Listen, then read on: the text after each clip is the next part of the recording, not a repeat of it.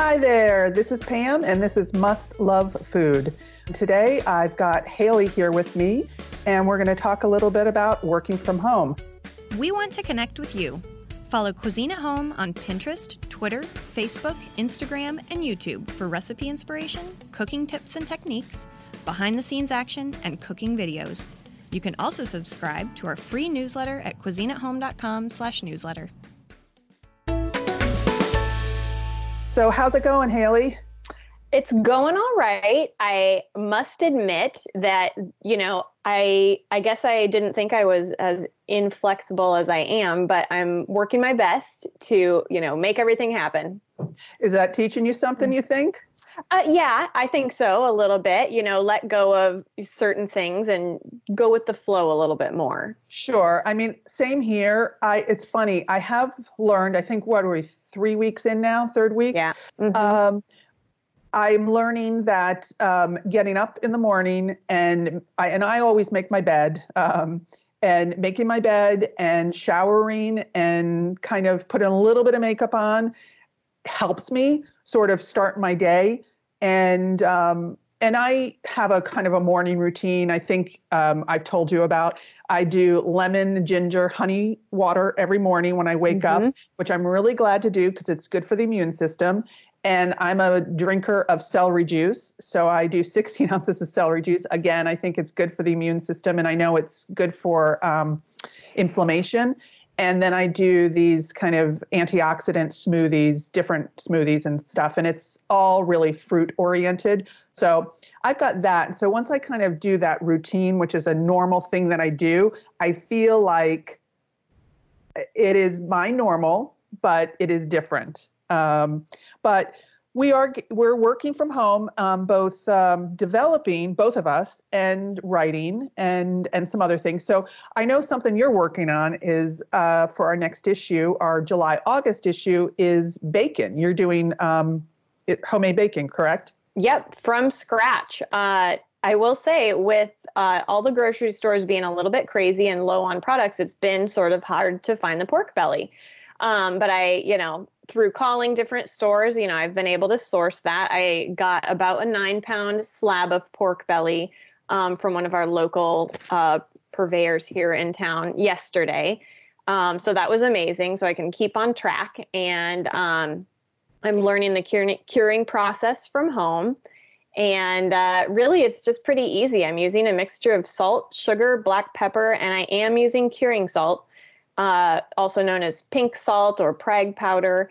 You don't have to use it, but it preserves the color of the meat, and it also prevents against botulism, which when you're curing at home, if you don't get it cured all the way, there is the potential for that. So the curing salt really prevents against that. So we'll be using it. And you did some mini tests, or I won't say mini tests, but you had some pork belly that you got at the very beginning of quarantine, correct? And you had smaller pieces and you did multiple tests with that to sort of narrow your focus. Is that right? That's right. I had smaller strips of pork belly and I was testing with granulated sugar versus brown sugar. And then both of those I did without the curing salts just to compare. And as expected, the color was sort of gray and sad, and the flavor just didn't have that same pep to it. And as I've moved into my next batch, I decided to stick with the brown sugar. And because my bacon, even though you all know that I love salt, the bacon was quite salty. So I'm hoping that using an equal portion of salt and sugar will help tame that down. Okay. Though I retasted my first batches that I had smoked this weekend and really realized they didn't really hardly get that much smoke at all. So I need to work on that for the next batch, but potentially they smoked faster because they were smaller pieces. So sure. Now that I'm testing with the size that I will call for in the recipe, it'll have a chance to cure a little or smoke a little bit longer and hopefully pick up more of that flavor. So what are you using for your smoke, for your chunks, your wood?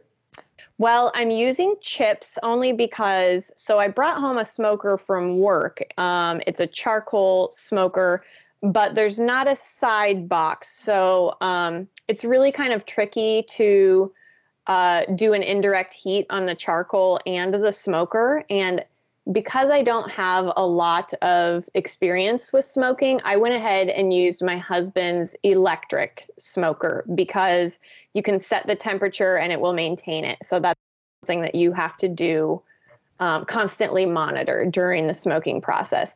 It didn't produce as much smoke as I would have liked. So we'll try and troubleshoot that the next time.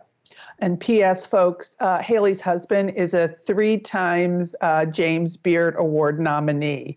So he knows his stuff. He's smoked a few things in his life. He has, but because it's been so windy here too, the electric one was going to be a little bit more probably reliable. Sure. As far as maintaining that temperature that you're looking for inside the smoker.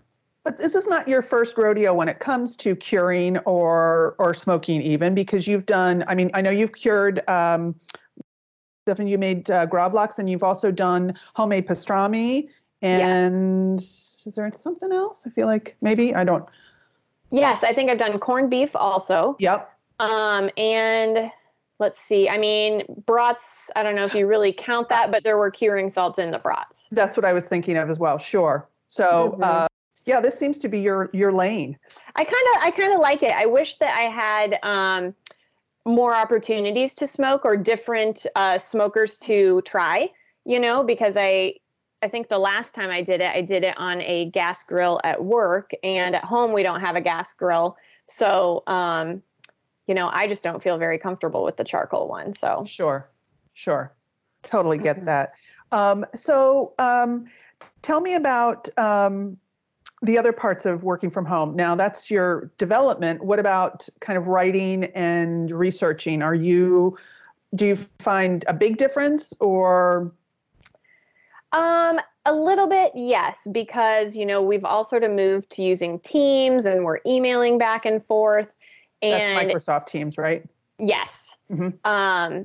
And when I'm in the office, I really prefer to get up and talk with someone in person because I think it's easier to get the whole gist of, the conversation that way. And so emailing back and forth or messaging back and forth on the Teams, sometimes I'm not getting the alerts, and I'm finding it's hard to get my writing done because I'm constantly checking to make sure I'm not missing someone's messages. So sometimes I just have to, quit checking and, get down to business, focus, and then I can actually get some stuff done. So I felt accomplished yesterday when I typed up my bacon recipe and typed up loads of information for Teresa, our art director, and Chris, our photographer, about how to sort of approach this and how to get a layout going for this story. I am with you on the alerts, and it's just a different way we're approaching things. And while at work, if somebody sees you with your headset on and you're in the midst of writing or researching, they might just give you the break and not really tap you on the shoulder. Or you can answer a real quick question and get back to what you're doing. But yes, it is definitely, that is, I think, for me, one of the most challenging parts. Definitely. I have found I am a little bit technologically deficient, where I knew I wasn't great, but I'm worse than I thought I was. So this is a good learning experience, learn some new technology along the way. Yep. So what about your cooking life at home? We're all under, try to stay home as much as possible and limit grocery shopping and all of that. So have you noticed any difference in what you're cooking or?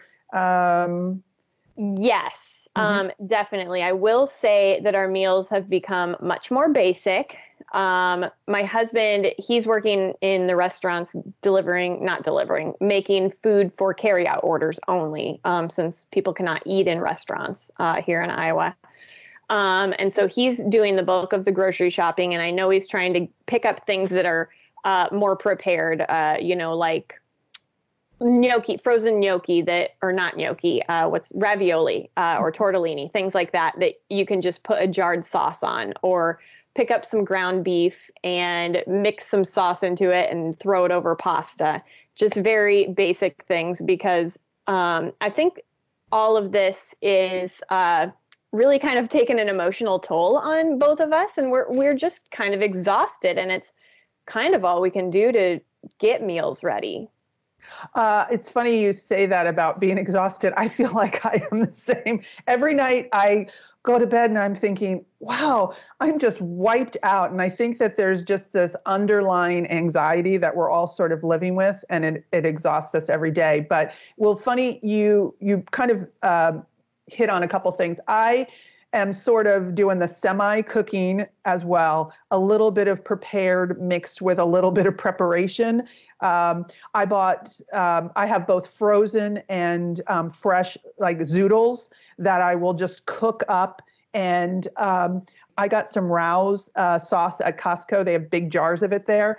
And it's actually, I think ATK just did a test, and that's their favorite sauce. And I've been using them for, honestly, easily 20 years or more when I used to live in New York and New Jersey. Well, I knew of Rouse. And but yes, I used to easily 20, 25 years, probably since they first came out. But so it's a great sauce, and it just makes life a little bit easier. I've been craving more comfort food. I was telling Maddie last podcast, but you also mentioned gnocchi. My niece, we had a Zoom kind of cocktail hour last week or so, and she was talking about making different things that she's never made before. And she was saying she was going to make gnocchi. And I said, well, you have to try my recipe. And it's on cuisineathome.com, folks. So, and it is, I think it's mastering gnocchi with brown butter. And we have a video there. And so I sent her the recipe and the video, and she said to me, you make it look so easy. And I said, yep, well, just FaceTime me or Zoom me when you make it. But I love that idea of tackling things that you haven't tackled necessarily, but also most people probably have flour, some eggs, and some potatoes. And it doesn't take a lot of flour, so I know that is a little scarce. And I know eggs have been scarce at times, but I think that's something that people could make at home, especially with a brown butter sauce. If you don't have, or if you have jarred Rouse sauce, use that. Mm-hmm. But anyway, I was thrilled to see that she was doing that, and I encourage everyone to, think about some of the simple, as you said, basics and simple. And our website definitely has some great resources, cuisineathome.com. And I know Amanda, our digital editor, is posting a lot of great recipes and ways to stock your pantry and some meal planning things. So there's a lot of things on social media. So Facebook, Instagram, Twitter, Pinterest, and yesterday I made pickles for the second go round for testing. And as I mentioned last podcast, testing at home for me is very challenging because my kitchen, it's really my counter space is so limited. And while I might normally use my dining table as an overflow to put something, it is now my office space. So I don't have the luxury of that. And so that's been a challenge for me. But we are forging ahead, and we are excited to embrace the new normal and to try to make it work and try to keep creating content for people who buy our magazine and go to our website. And so that's our new normal. Definitely. I mean, I think for me, trying to keep organized is really helping, not only just in my notes from our conference calls that we have, to keeping my refrigerator sort of segregated as far as here's my work food and here's my house food. That's funny you mentioned the refrigerator. We were kind of talking about that. I feel like every time I go to my refrigerator, especially when I'm like yesterday, I made pickles, it's a jigsaw puzzle to try to move things around to fit what I need to get in there. And it was storing the products before I use them to cook with And then once it's cooked, to then store those products. And I've tried to buy a decent amount of fresh vegetables and fresh fruit in my house. I'm hoping this will last me for a really good long time. And, I bought a whole big thing of spinach, which I am really glad I have, because when it starts to go south, I think I can always saute it up too. That's another thing. So if you think some of your fresh vegetables are going south, I would recommend cooking them, or you can freeze something that you've cooked, like sauteed spinach. You can freeze that and then pull it out when you want to eat it later, instead of just letting it spoil altogether. I think that's something good to think about. But, well, Haley, it's been great getting into your house and talking to you about quarantine. And as I said before, check out cuisineathome.com for some great information with recipes and some articles on creative ways to think about cooking during this quarantine or anytime. And follow us on Instagram, Facebook, Twitter, and Pinterest. And please come back next time to Must Love Food. Thanks so much. Bye. Visit our site to learn about special offers, new products, and more for purchase. We offer live cooking seminars from pasta making and cast iron cooking to pie baking and stir-frying techniques. Our special interest publications feature recipes centered around certain topics like feel-good food and slow cooker dinners. We also offer custom home branded kitchen tools such as aprons, cutting boards, and bench knives. Shop all of our offerings at cuisineathome.com.